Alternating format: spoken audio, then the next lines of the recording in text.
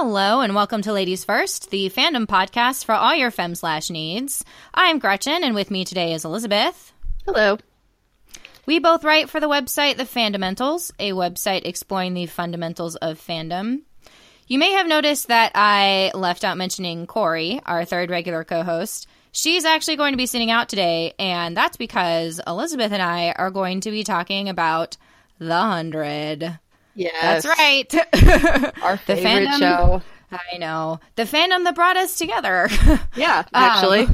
It was the first article. The first article I ever wrote with you, but at all, was the 100 retrospectives. Yep. Because I had started reviewing the show long before Code 307. Well, not long before, a couple weeks before. Was it 3-3? It was actually my first...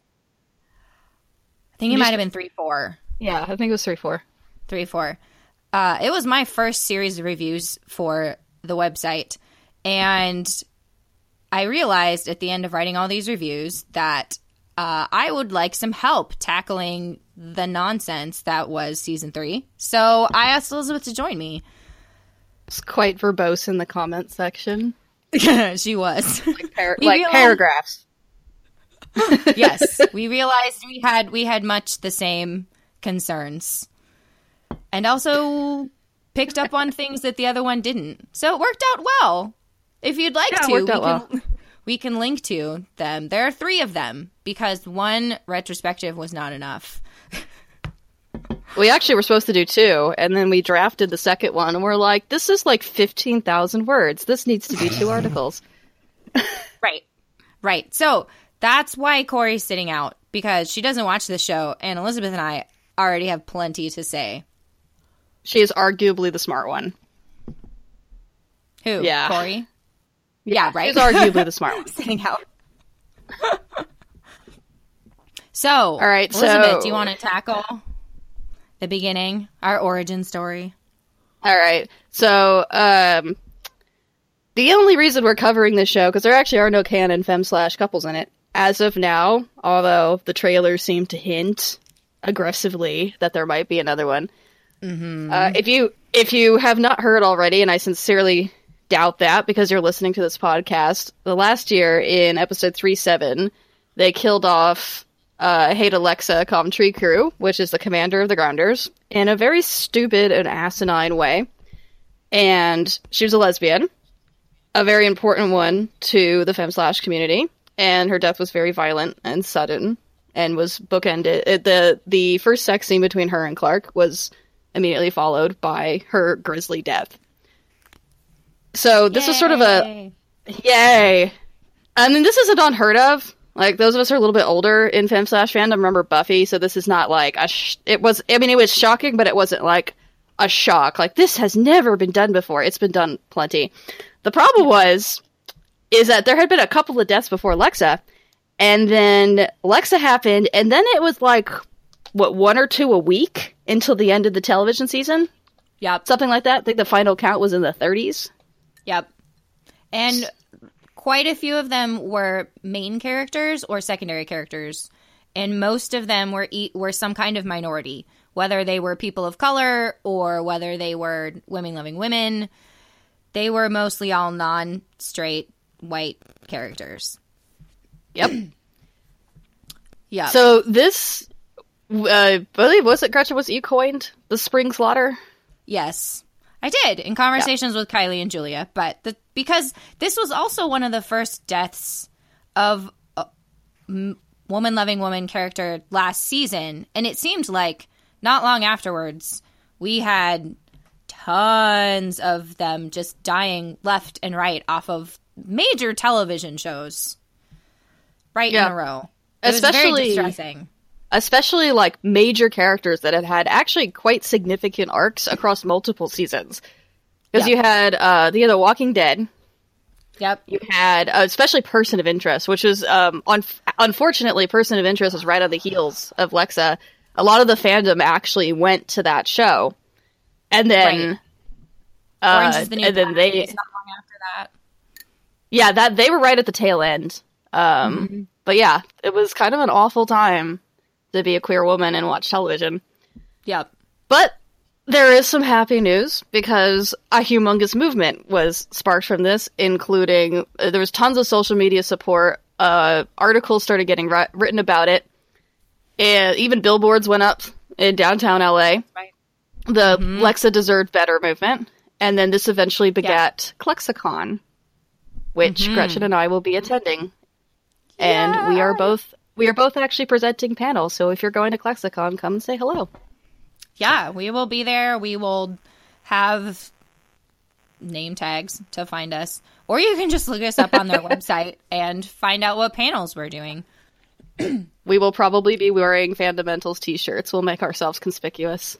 Yep. Either that or Supergirl, which, I mean... I'll be dressed as Pearl, good. So I'll be easy to spot. That's right. Yeah.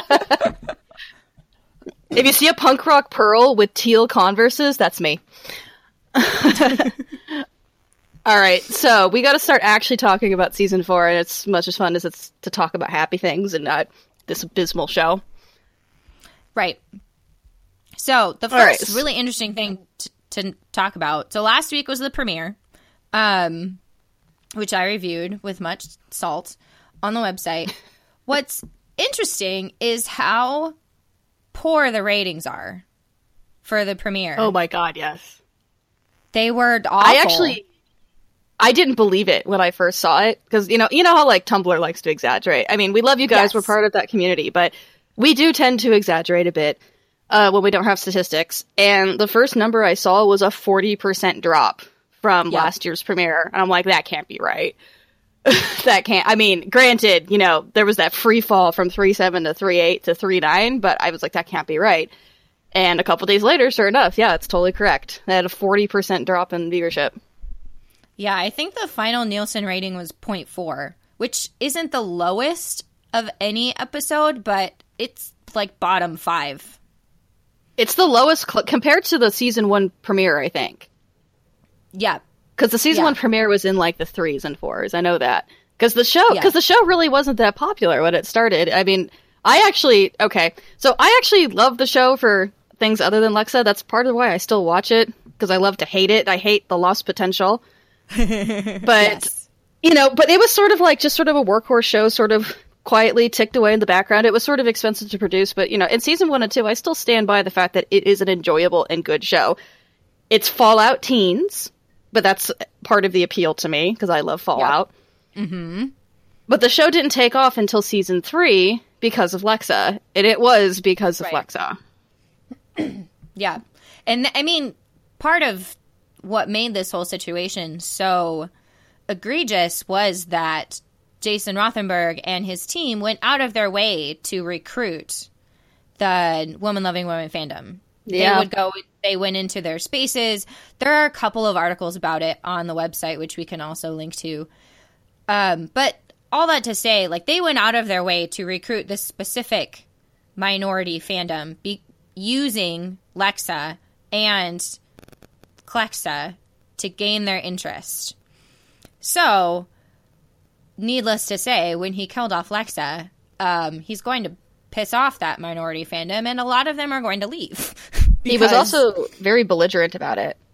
Yes. Like, you remember the Twitter post after Lexa died, it was live on the East Coast feed, and I remember it was this is like, when people talk about, like, remember where you were when, I don't want to say 9/11, but like when it's some major well, it kind of is a major tragedy. But he was like, remember where you were? I was standing in my kitchen and was making dinner, and I was kind of half-heartedly scrolling through Tumblr because I'm like, maybe I should check for spoilers, because I just had this really bad sinking feeling, and sure enough, there's and then Twitter too, there's Rothenberg's tweet. He's like, boom, who saw that coming? And I'm like, I cannot imagine a more insensitive thing you could possibly say. Yeah. Oh, he was so proud of himself. And was for months. Off Twitter. Yeah, we did. He was gone. Elizabeth and I actually speculated that maybe he had been like locked in a basement somewhere. Yeah, I suspected that the network had him locked. They locked him in a supply closet somewhere and like, don't cause any more trouble for us, because he was so belligerent and arrogant that it just kept making things worse. Mm-hmm. They let him out for Comic-Con though. He looks so sad. He didn't have anyone at his table. Aww. So anyway, all that to say, so season 4, and this is important to mention, season 4 had basically a media blackout while they were filming. And this is a big deal, because this is not like it's a popular show, but it's not like we can put a blackout on this and have people still keep interest. There was no press kit. They made an appearance at Comic-Con, but they didn't talk about season 4 very much. The first trailer was released in December? It was January. Was it January? Yep. It was like 3 weeks. It was like a month ago. Yeah. And they didn't even announce a release date until I think the end of December or beginning of January this year. Yeah, because I remember, was it the Supergirl podcast it was the Problematic Femme/Tropes podcast. We had actually been sort of, it was funny because it was like the next day that the date actually was released. Right, but we didn't have one then. Yeah, we didn't have one, and that was in December. Yep. Yeah, so there were like no commercials, nothing. It's like a lot of, we didn't even think that they would have a show. Like they kept saying that they were going to have a season 4, but there was nothing on the internet except that it's premiering in 2017. That up until, January, we didn't think they were even going to have a season 4. We thought it might have and canceled. Possibly, yeah. And also, like, this is not a subtle show to film. Like, it is one nice thing we have to say about it. The sets are incredible. Yeah. But they're huge. Yeah. Like, the Polis set, it's got big, when you look at the big sweeping shots, that's a big set. It's impressive that they can keep so much quiet, but really I think it's because there's no interest in the show because they didn't advertise it. Right. Like, I think the only reason I knew it was in filming is because Eliza Taylor sort of made an offhand comment in an interview that they were going into filming in a few weeks. And this was... Oh, that's right. This was probably like August or September when that happened. Yep. So, while it would be nice to credit the poor ratings for the premiere of this season, while it would be very satisfying to say it's entirely because the fandom uproar, and we're not denying that that's probably a part of it. It's a huge chunk of it. It's definitely a huge chunk of it. At the same time, we can't discount the fact that there was no press. Like, who's going to watch a show that they don't know is coming? So we may see... I think the CW may be trying to kill it. Yeah, it wouldn't surprise me. Because the CW is not a show that skimps on advertising for a show that it loves. Which we know. Because we both also watch that show. Well, yeah, the other show, our favorite show, is on the same network. I was going to say the advertisement for Riverdale has been aggressive, so... Oh, yeah, that too. Clearly they're capable of it, but yeah, they don't want to talk about the 100, and I don't blame them. No. All right, should we move on to content? Much good for them. Yes. Yeah. All right, so the premiere. The first thing that we noticed... Well, it felt like a reset, almost. Yeah. Like they did a pretty... I mean, it wasn't a hard reset, but a pretty soft reset to roughly, like, episode 4 of season 3, basically. I would say either 4 or 7. Oh, yeah, because if you think about it, I would say 7. Because 4 is good. 4 is good if you do it without killing Lexa. But if you have to keep killing Lexa, which I mean we're pretty much committed to that because, well, whatever. Anyway, so from 7, which we said this anyway last season, that you could have put the flame into Clark as recently as, or as soon as episode 7, because you just needed the Nightblood transfusion. Right. Which is so funny that the fandom figured that out. Like, the same day, they're like, oh, this is how the season's going to end, with no spoilers that had been released. Because it was so predictable. But yeah, because in the they retconned basically maybe about 8 to 9 episodes, just in one episode. Mm-hmm. Right. So, Or they wrapped up every plot hole, which I suspect they read our retrospectives because it was oddly specific. Like, yeah, there were some very specific plot holes that we were like, why did this happen? And sometimes their wording was almost exactly a response to some issues that we brought up. Oh, yeah, I am that arrogant. So there is things. So there's something that I do like. Because the second time through, I actually did pay pretty close attention to the dialogue. So, but the implication is weird. So, when Echo and Bellamy are talking, because they're trying to parlay, and Bellamy offers Echo their surrender plus guns as long as she honors the coalition. Because at this point, Rowan is still unconscious, so he can't make the agreement. Right. Echo is not an ambassador, but we'll just moving on. So... Specifically what Echo says to him is because he makes an offer and there's a pause and she just says, no. And he's surprised, and then Echo sort of alludes to the fact that she's like, you wiped out Tree Crew's army when you had an alliance with them. We're not making a deal with you. And I was like, oh, someone was actually paying attention. Although that implies that Lexa's sort of Queen's Guard, her 300 good men, that implies that was her entire army.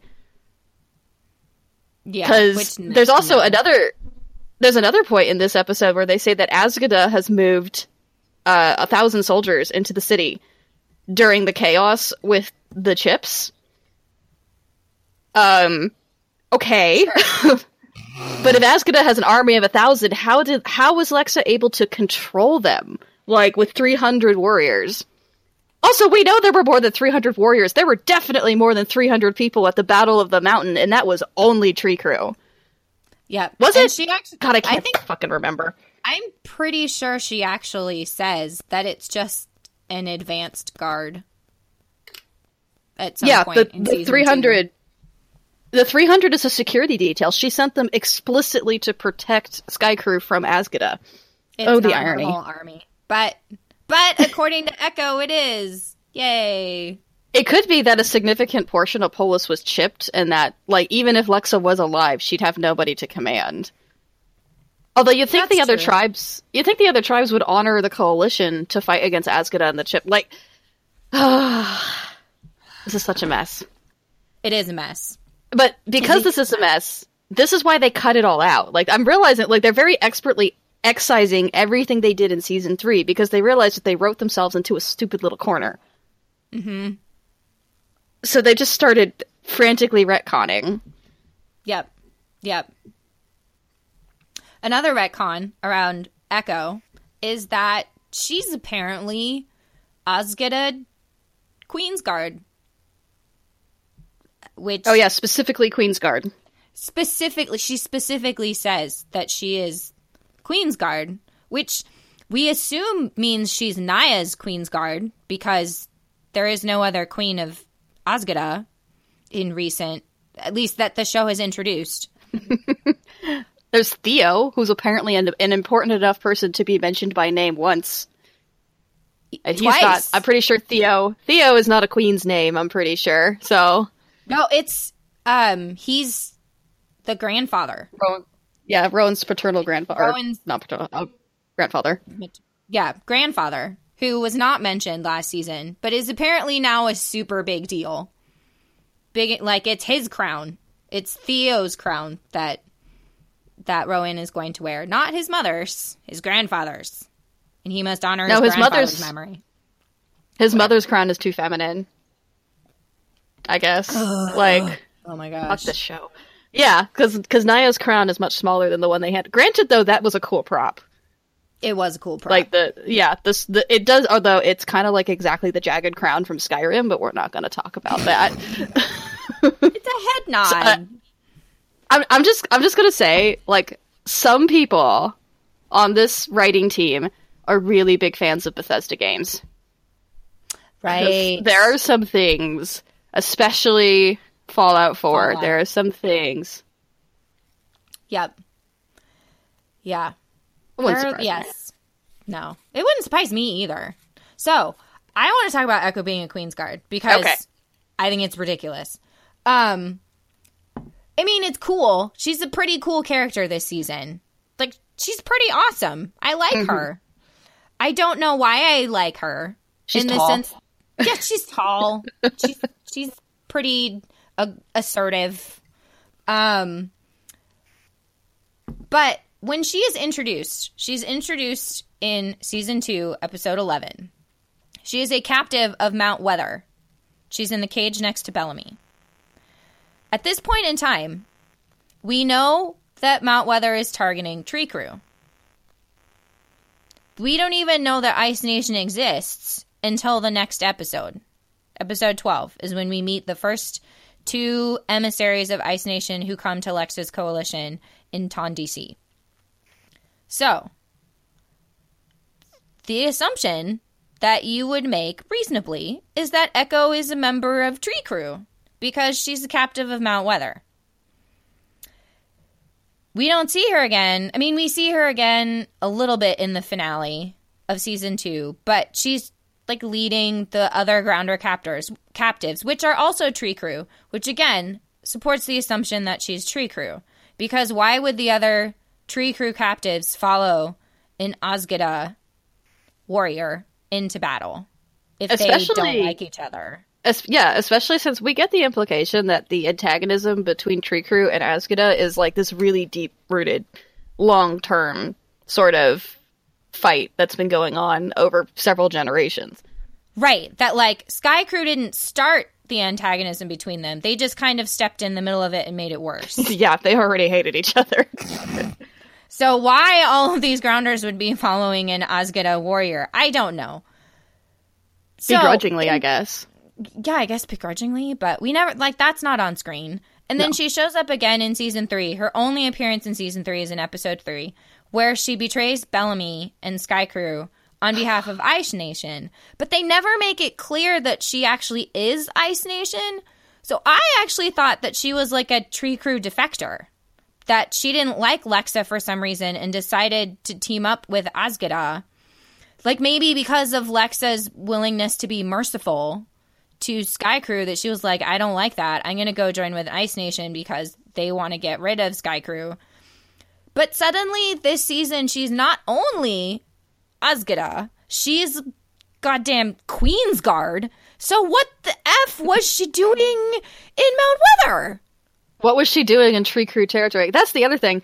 It's like, and like, this is, I hate the show because in some areas it's so good at building up its sci-fi, you know, sort of soft science sci-fi, which it's fine. I like that sort of thing. Like the bone marrow explanation. That's fine. Yeah. It's a soft science solution, but it works. But like, the range on like there's only so long that a gas mask works, and there's really only so many of the filters that you can carry. So all the people in Mount Weather, or most of them, can't go out in the radiation. Why would they be walking half? Because like we know from Arcadia to the border of Azgeda is at least like a 4 to 6 hour drive. We know that from the season 3 premiere. Mm-hmm. So what the hell are these idiots doing walking all the way out to... I mean, unless Echo was a spy, which kind of makes sense, but why would you send your Queen's Guard for that? You send... Right? You send disposable units to be scouts and spies. You don't send your personal guard. Yeah. Like, there's zero way to make sense of Echo being Queen's Guard, other than just they're retconning and paying no attention to the other seasons and hoping we don't either. Like... I mean, I like Echo. Right. Like her persona in this, like she's a really strong character. I personally don't mind violent female characters as long as they are consistently written. And the way that Echo is in the season, she's very strong, she's very firm. She actually feels like a grounder to me. Yes. She's also very tall, and I really like tall women. You know, that's beside the point. Like, it helps. Is she taller than Bob Morley? She might be. She's pretty tall, like for a woman. She's taller than Roan's actor, I think. He's kind of on the short. Well, no, because Eliza Taylor, I think, is the same height as I am, and he's like looking down at her. Right. So I mean, I would probably put her close to 6 feet tall. Just guessing, but we don't know. Brenda Strong is tall too. So, I mean, I'm glad there's another tall woman. Anyway, we're off on a tangent. All right. Anyway, that makes no sense. Yeah, here's another lore thing that bothers me. So, at the end of the episode, Echo hands Bellamy a doodad, was quite ornate doodad, but it is a magical MacGuffin. It says this will allow you to pass through Azgada lands unharmed. Okay, so are the Grounders civilized or not? Because we were always sort of given the impression that they're not supposed to negotiate. They're not supposed to be open to negotiation and to trespassing. Because, you know, they've been telling us this for 2 seasons, and they've been trying to hammer home how violent the Grounders are. So why do they have this system? Why would they need to... This makes no sense. And you also can't tell me that if some Azgada warriors, the way that they've been characterized, if they came across them, even if they're holding this MacGuffin, you can't tell me they wouldn't slaughter them. Yeah. And only one, which means that, like, only one person can do it at a time, or one group of people can do it at a time. If Bellamy is in Azgada land and someone needs to send him a message, like, tough titties, they're gonna die because they don't have the magical MacGuffin. Bellamy does. Like, what do you want to bet? I bet you anything this is gonna be a plot point at some point, that the group is gonna it has to be. They're gonna be in Azgada territory and they're gonna get separated. There's literally no other reason for this. I can't think of any other reason that this would be in here. It's so unnecessary unless it's a plot point. Also, like, the MacGuffin doesn't look like it comes from Azgada. Like, I know it's because, like, Azgada stuff, so Azgada, basically, they remind me of the, sort of like, a cross between the Raiders from Fallout, because they like to decorate with human bones, and, and, the Nords from Skyrim. And part of that is our darling Zach Bagalen, the very handsome Viking-esque man. But they remind me a lot of the Nords. And so this thing that they hand them, I'm like, this is more like Elvish Art Deco. This is not like Dwarvish, Elvish Art Nouveau, not Dwarvish Art Deco. I know it's a nitpick, but, like, that's literally all we have. Especially when they've tried really hard, which again is one of the things I really like about the world building, with the distinction between the tattoos and the scarring. And you get the sense that each Grounder nation has its own symbology and its own style. Except for this thing, which does not seem to fit what we've seen of Azgada. Which, another point that we have to mention is the weird pronunciation of that word. Suddenly it's Azgada. Suddenly it's Azgada now. Okay. We could honeypot that, though. That's we could true. honeypot that Lexa says it differently because because Tree Crew and Azgada have a different... I mean, they clearly all speak the same language, but they're different dialects. Yeah. Or should be. It should be. I still say Azgada should speak French because we're on the East Coast and they're supposed to be the far north, and they're Ice Nation, implying there's ice up there, so they should be in French Canada. Azgada should speak French. Yep. So yeah, sure. That's what it is. That's an easy fix. What is less of an easy thing to make sense of is Rowan being shot and still surviving. Oh my god. Elizabeth and I were talking about this earlier. And in the season finale, the 2-part season finale, Clark and Bellamy and Rowan and everyone are in the woods at night planning their way into Polis. By the time they get to Polis, it seems to be daytime, probably morning. That's what we assume, because that's what it looked like. Like, you know, early to mid-morning. Then the next thing, I mean, then we have all of the going into the City of Light, and that's got to take some time. And then everything that happens in the first third of the episode, which again is going to take some time. When Bellamy goes to parley with Echo, it is at most mid to late afternoon. It's like 4. Just judging by the sun position in the shots. It's still obviously daytime, not evening. By the time we get the shot of Abby and Clark digging the bullet out of his body, it is full dark. Yeah, it's pitch black. Pitch black. So Roan has been dead for at least 8 hours. At least 8 hours. Maybe more like 12. It could have even been a full day. Because it could have. Because the show is so bad about being consistent with the passage of time. He could have been lying on the ground for a full 24 hours. Right. And Abby says that the bullet is pressing on his carotid artery, and that is why they need to save him, like, pronto, because he's going to die. I'm just going to say, okay, so she explicitly says it's cutting off the blood supply to his brain. You have, okay, like, obviously this is a bad thing. I'm not going to condescend to the audience and assume they don't know that. But generally speaking, if you're out for longer than, like, a half an hour, the brain damage is pretty severe. Like, you won't be able to walk, you might not be able to talk, you may not be conscious. It's, like, this is not something you mess around with. If you cut out the blood flow to the brain, damage sets in pretty quickly. So he's been lying out there for six to 8 freaking hours with this bullet lodged against his carotid artery, supposedly, unless it moved around while Abby was doing the surgery. He should be brain dead. Like, he's not gonna cough and pop up and... No. And then do the badass thing that he does, the scraggly voice. Oh, and later, cauterize the wound with the sword, because... Okay. Because Azgada is just so hardcore like that. Oh god, so manly. No, remember, like, the dialogue in that scene was, like, because Echo's like, you need to show them real strength, and then there's the beat, and then he burns his chest, I'm just like, all the Emmys. Yeah. All the Emmys. That's some Game of Thrones writing right there. The thing is, it, like, totally is, though. Yeah. Like, that's so badly staged. Yeah. And, like, the camera, like, lingers on him, like, and he's, like, staring at Echo, except Echo's standing, like, behind where the cameraman would be, so he just looks like he's staring at the audience, like pressing this red hot dagger to his chest while his, like, skin sizzles. Oh my god. Like, he's a handsome guy. Like, I get it, but... oh my god. It's a bit over the top. So anyway, he should be dead. Yeah, he should be dead. He should not be alive. And even if he's not, like, so, and another world-building problem, so, because, first of all, Echo says that he was a bargaining chip when Lexa was organizing the coalition. Why? Because then Echo follows up by saying, the people don't trust you, the war chiefs won't follow you. So, if Lexa wanted him gone, that implies that he would have been a problem. Right. But Naya was the problem. So why is Naya the one that Lexa was parlaying with? It would have made more sense for her to parlay with Rowan, but nobody thought this through. Right, and how is he a bargaining chip if he has no position within Azgada?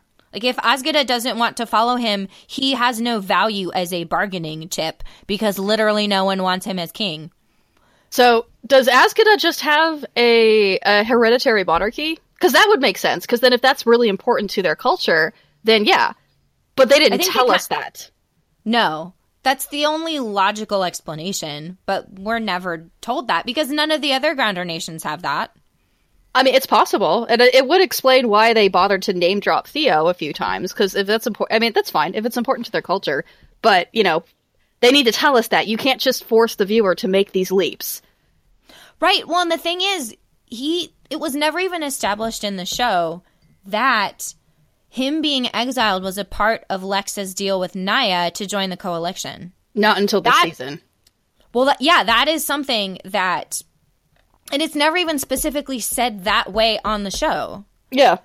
That is something that Jason Rothenberg mentioned in an interview during the hiatus. But again, something isn't canon until you say it on the show. There's like a missing step here. Like, it's not...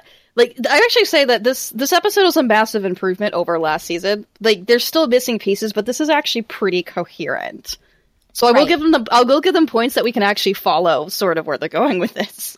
Right. Like, it was a much tighter story. Everything taking place in Polis, I think, neatened everything up a lot. Well, most of it. You had the little bits in Arcadia.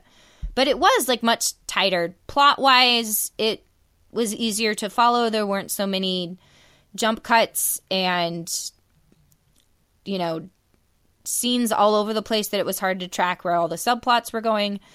And this is just a nitpick of, like, there's a missing beat in the show that I think what may have happened is that he gave that explanation and then it just became canon that that's what happened and was written into the story as if that was something they had mentioned early on because that was the explanation that they all knew of. But they never bothered to put it into the canon itself. It could be an editing problem. Like this that's also true. this one I'll give them the benefit of the doubt on, because it feels constructed. Like, you can if you write fiction, but if you write in general, you can sort of tell when something feels like it has foundation to it and scaffolding. And this feels like this was actually planned out. It doesn't feel like an ass pull. Like there's something behind this. Yeah. Like they just, half credit. Yes, half credit. What did feel like an ass pull, and the part that, well, it's not wrong, it's just kind of silly in its specificity, is the reactor meltdown. Oh my god. So, this is one of those ones where we're like, did they read our retrospectives? Yeah. Oh yeah, it was oddly specific. Because one of our major criticisms with the whole now all of the reactors are melting down in the world was, one, how would these nuclear reactors survive the initial nuclear apocalypse? If you have nuclear missiles flying all over the world, chances are you're going to hit a reactor and blow. And nuclear reactors aren't generally designed to survive humans not operating them.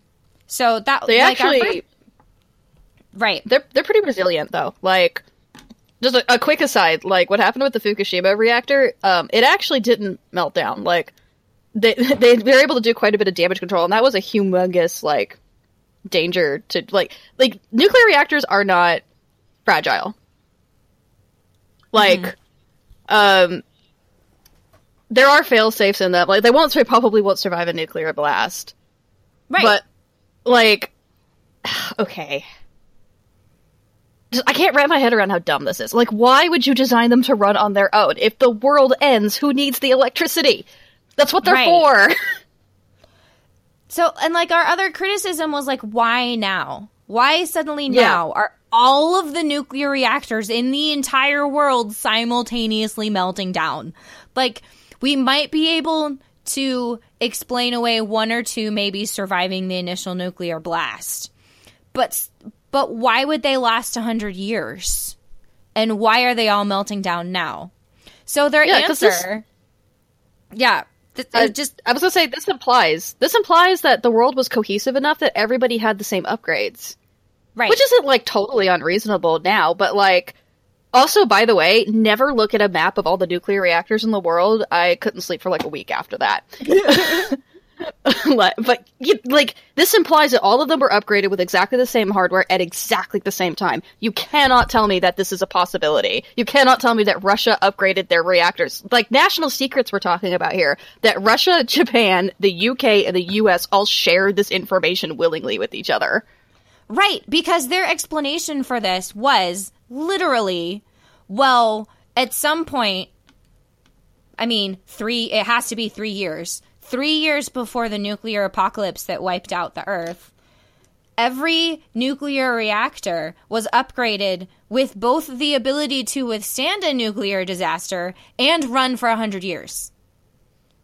Like, why 100? That's literal. I don't know. Why any years? Like you said, why would it?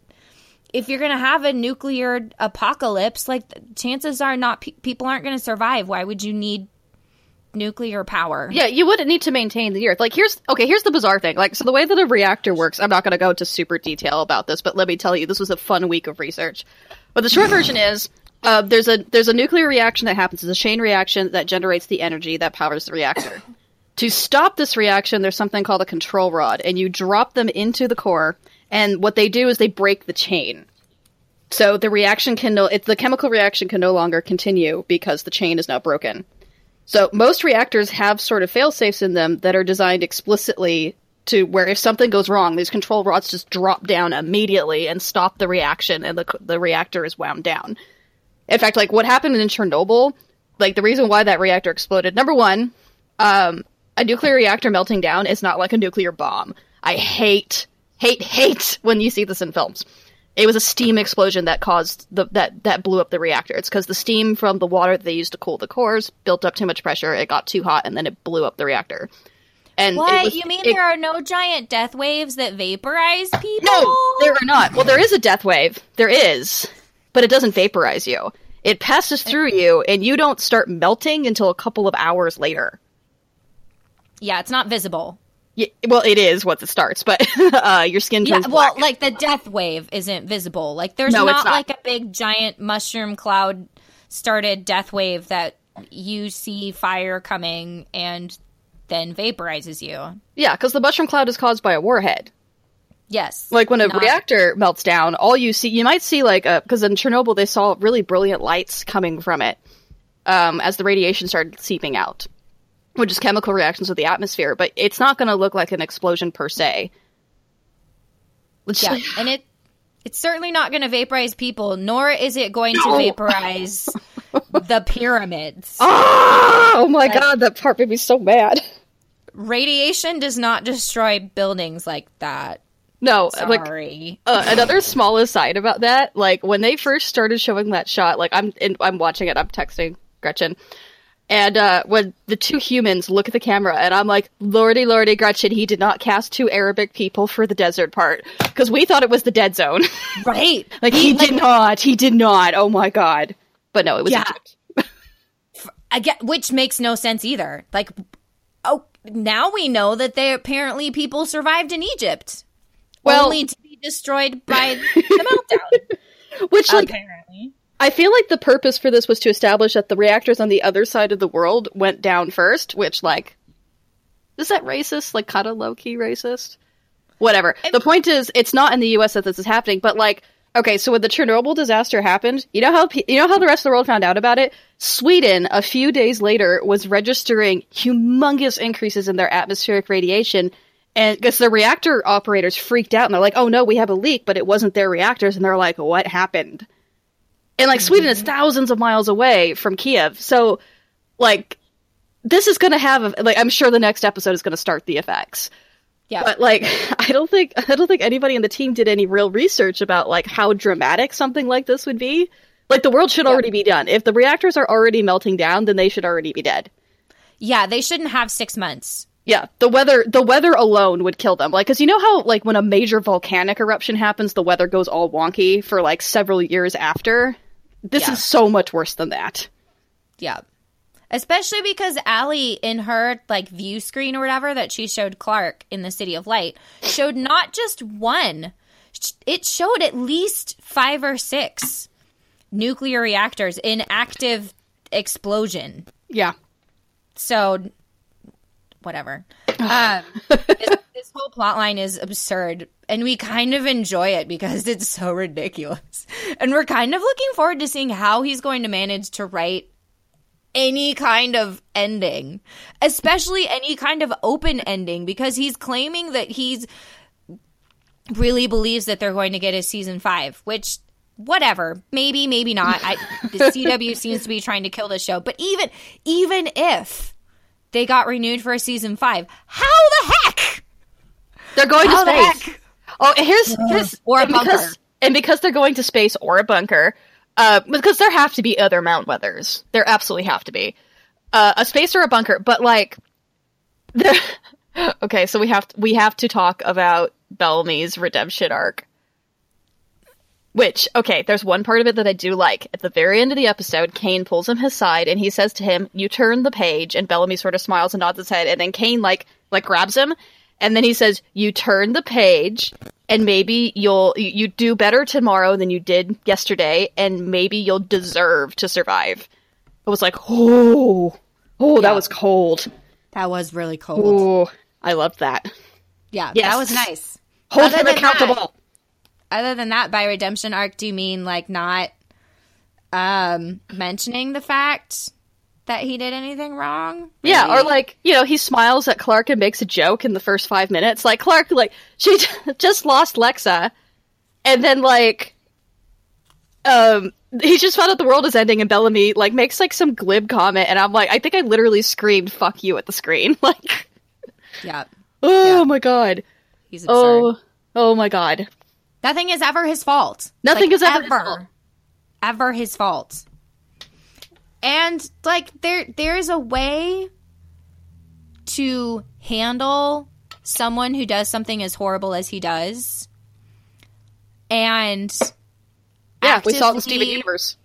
Right? We saw it in Steven Universe. I just wrote a whole article about Magan Moores from Supergirl, who was a member of a race that, like, committed genocide. Mm-hmm. And they found a way to make me love her with all of my heart. She's my precious baby. Like, and it wasn't by ignoring what she did or whitewashing it or justifying it or making it seem like it was totally okay. It was actually by saying, no, this is awful, and she's going to make different choices, which we have not seen with Bellamy.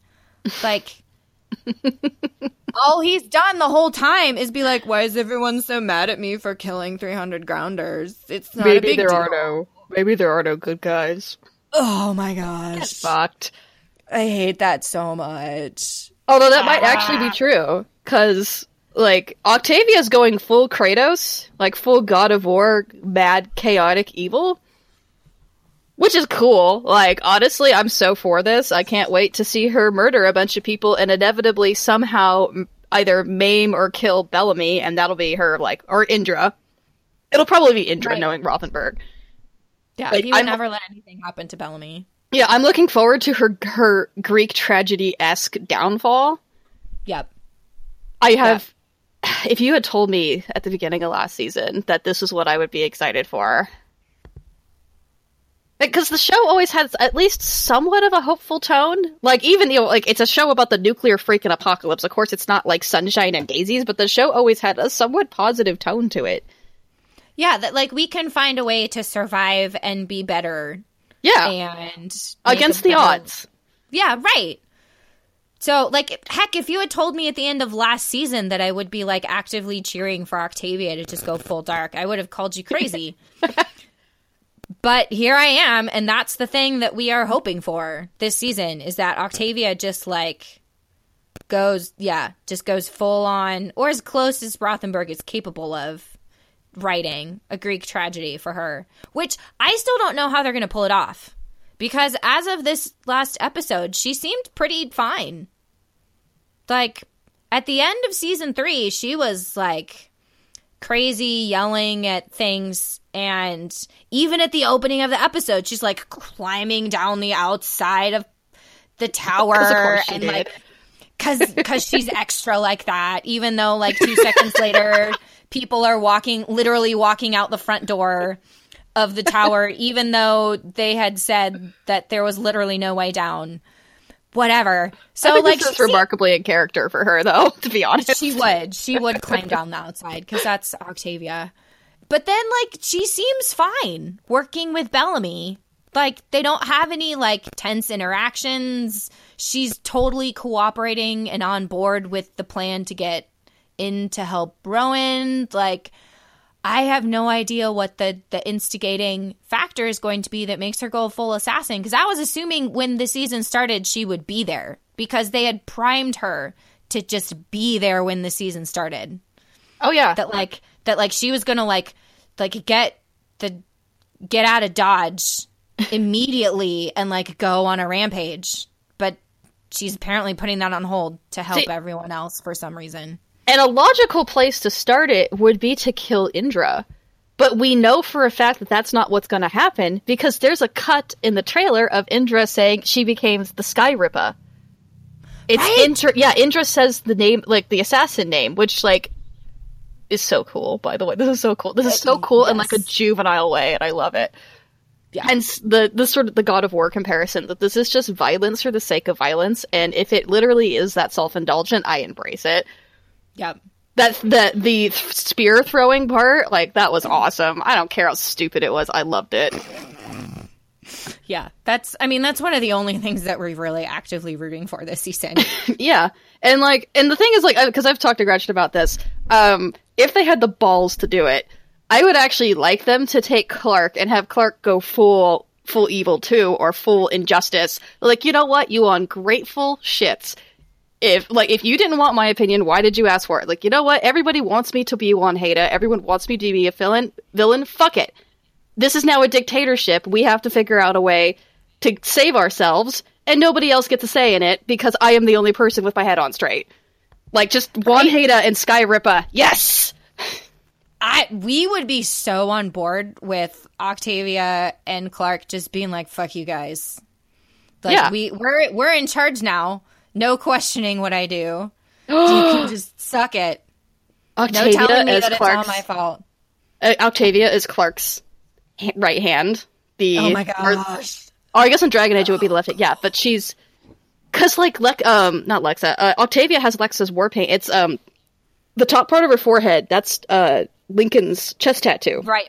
And then the rest of it is Lexa's war paint. I would love to see, like, Clark in, like the Death's Head skull war paint. Yes. Like, yes! Oh, that would be so cool. That'd be so awesome. What has this show done to us? Why are we actively rooting for this? Right.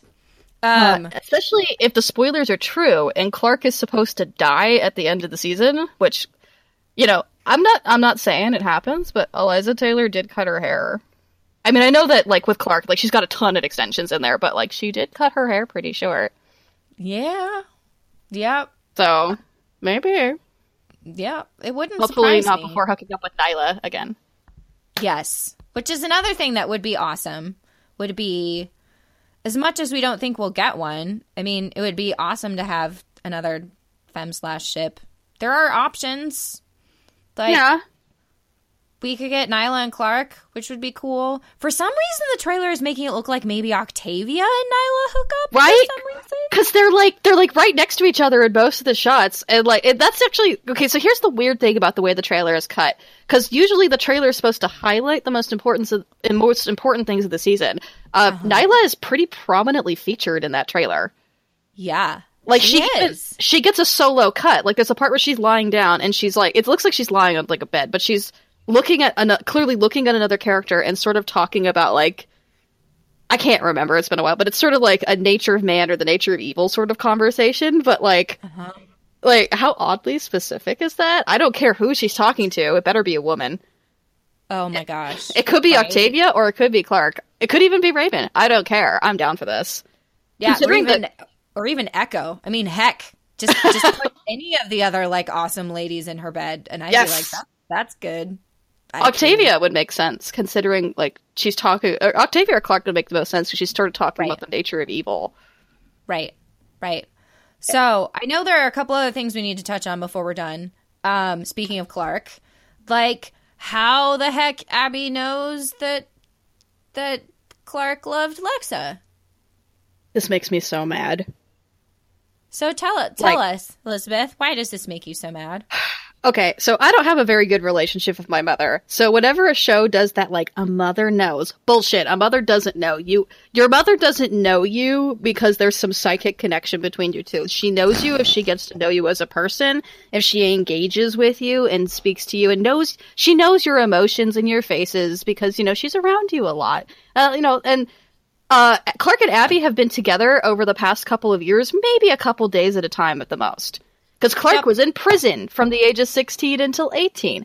And then they got to the ground. And there's all that, like, I hate this because I really want Clark and Abby to repair their relationship, but they just never have time. So Abby to be like, I know that look. Bullshit you do, Abby. You haven't seen your daughter in, like, for a long period of time in 2 years. Also, Clark is a completely different person than she was before.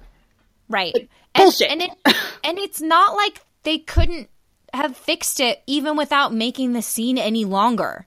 Yeah. Like, all they would have had to do is change that line of dialogue from I know to, like, I am so sorry, honey. I am here for you. Yes! That would have been so much better.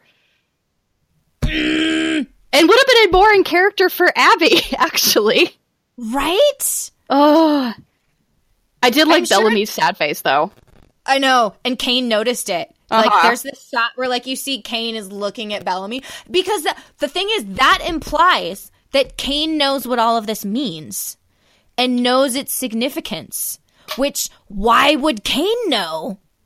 Why would anyone know?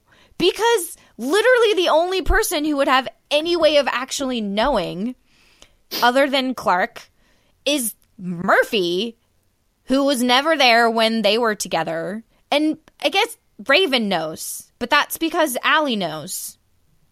Does Raven know? She, like, calls in Nevermore when Raven has been taken over by Allie. Oh, that's like right. she blames Lexa's death on Clark, implying that she knows how much Lexa means. I mean, there are places where you can imply that people know, but they literally did not establish that these people knew. But they somehow like vacillate between acting as if they don't know and acting as if they do when there's no reason for them to actually know. So this felt like another one of those, like, everyone, because the audience all knew that Clexa was a thing, like, clearly all the other characters would know because you guys know, so why wouldn't Abby know? I was like, because Abby wasn't there. Like, that's why she wouldn't know. Whatever. Actually, speaking of Raven, remember how in the retrospectives we called her Raven Ex Machina?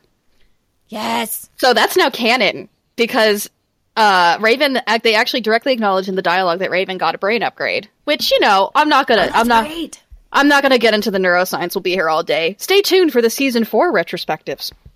I'm sure I'll have time to go into that. But, like, okay, just a couple of quick things about the Arcadia guys. Number 1, watching Jasper lay out a tarp to blow his brains out is probably one of the most morbid things I've ever seen on television. That was awful. I do not know who thought that was a good idea. Right. Especially after all of the horrible things that they did to some of the other teenage characters last season who thought this was whatever.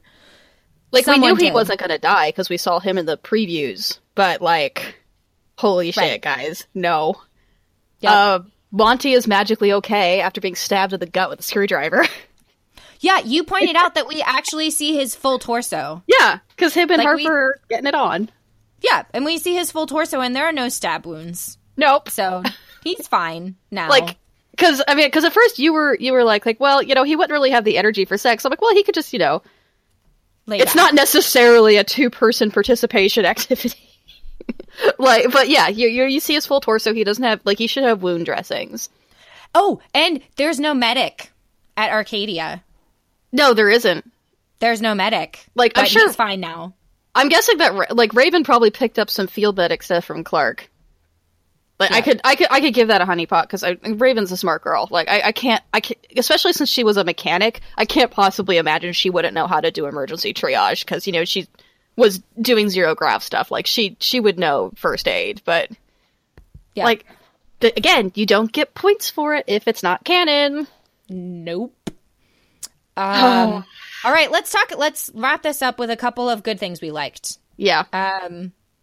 Murphy, it was nice. He was basically the voice of fandom, expressing the, like, hey, let's just leave. Let's just go. That was honestly, that was probably one of the best things of the entire show's run, is Murphy, like, going to talk to Sky Crew, and them handing him a gun, and you can just see on his face, like, the little gears turning, and he walks back to Amore, and he's like, hey, remember when I said we'd be safe with Sky Crew? I was wrong. Let's go. Peace out. Like, they just straight up leave. Like, they're the only ones with any common sense in the series. The lovable rogues. Really, I know. They really are. Lovable rogues. I love them. I hope for good things for them. Other people I hope for nice things for is Kane and Abby, because they're adorable. Oh my god. Oh, they deserve to be happy. They do. I don't understand why Clark had that weird look on her face. Like, Kane and Abby are like, are you okay? And she's staring at them like she's, like, mad?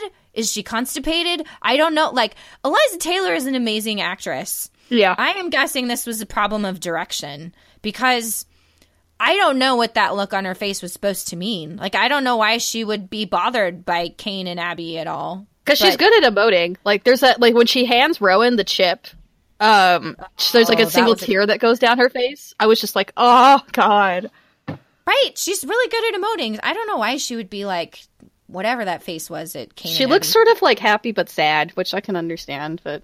Oh, maybe it's a poignant, like, my mom has someone she likes. I lost the woman I love. Maybe. It was that. Oh, my God. Speaking of Clark, her hair looks nice. Yeah, everyone's hair looks so nice this season. They're a lot less dirty this season. That's nice. I guess they all took a quick rinse in that electrified water in the tower. Yep. Yeah. Yep. Okay, like, and honestly, it was not as bad as, like, I mean, we can make fun of it all day, but, like, it was a cohesive story. It's an acceptably mediocre TV show now. It's not the horrendous shit show it was last season. Right. Yeah. It's watchable. And it could potentially get good. I mean, maybe not good. It could potentially be on the higher end of mediocre, I think. I think you'll enjoy recapping it. Yeah, because, I mean, I don't have high hopes for Jason Rothenberg as a writer, so I can't say it's ever going to be amazing. But I can say it's probably it might be decent. Yeah. So yeah, despite all of our, kvetching this whole thing, like it was decent. We're really excited to see how he's going to figure out this nuclear apocalypse thing. Gonna be fun. Yep. Anything else? Yeah, we're that's about it. We're running low on time, so yeah, I look forward to seeing what the show does between now and ClexaCon, as that'll be the perfect venue to discuss the direction of season 4. That's true. It's very true. Which is 3 weeks from today. And as you said, yep, that's about it for today. We could go on for longer, and we may circle back again to the 100 at some point later this year, depending on if we get any Fem/Slash ships out of the show. Definitely. But for now, that's it for Ladies First. Keep loving them and keep shipping them.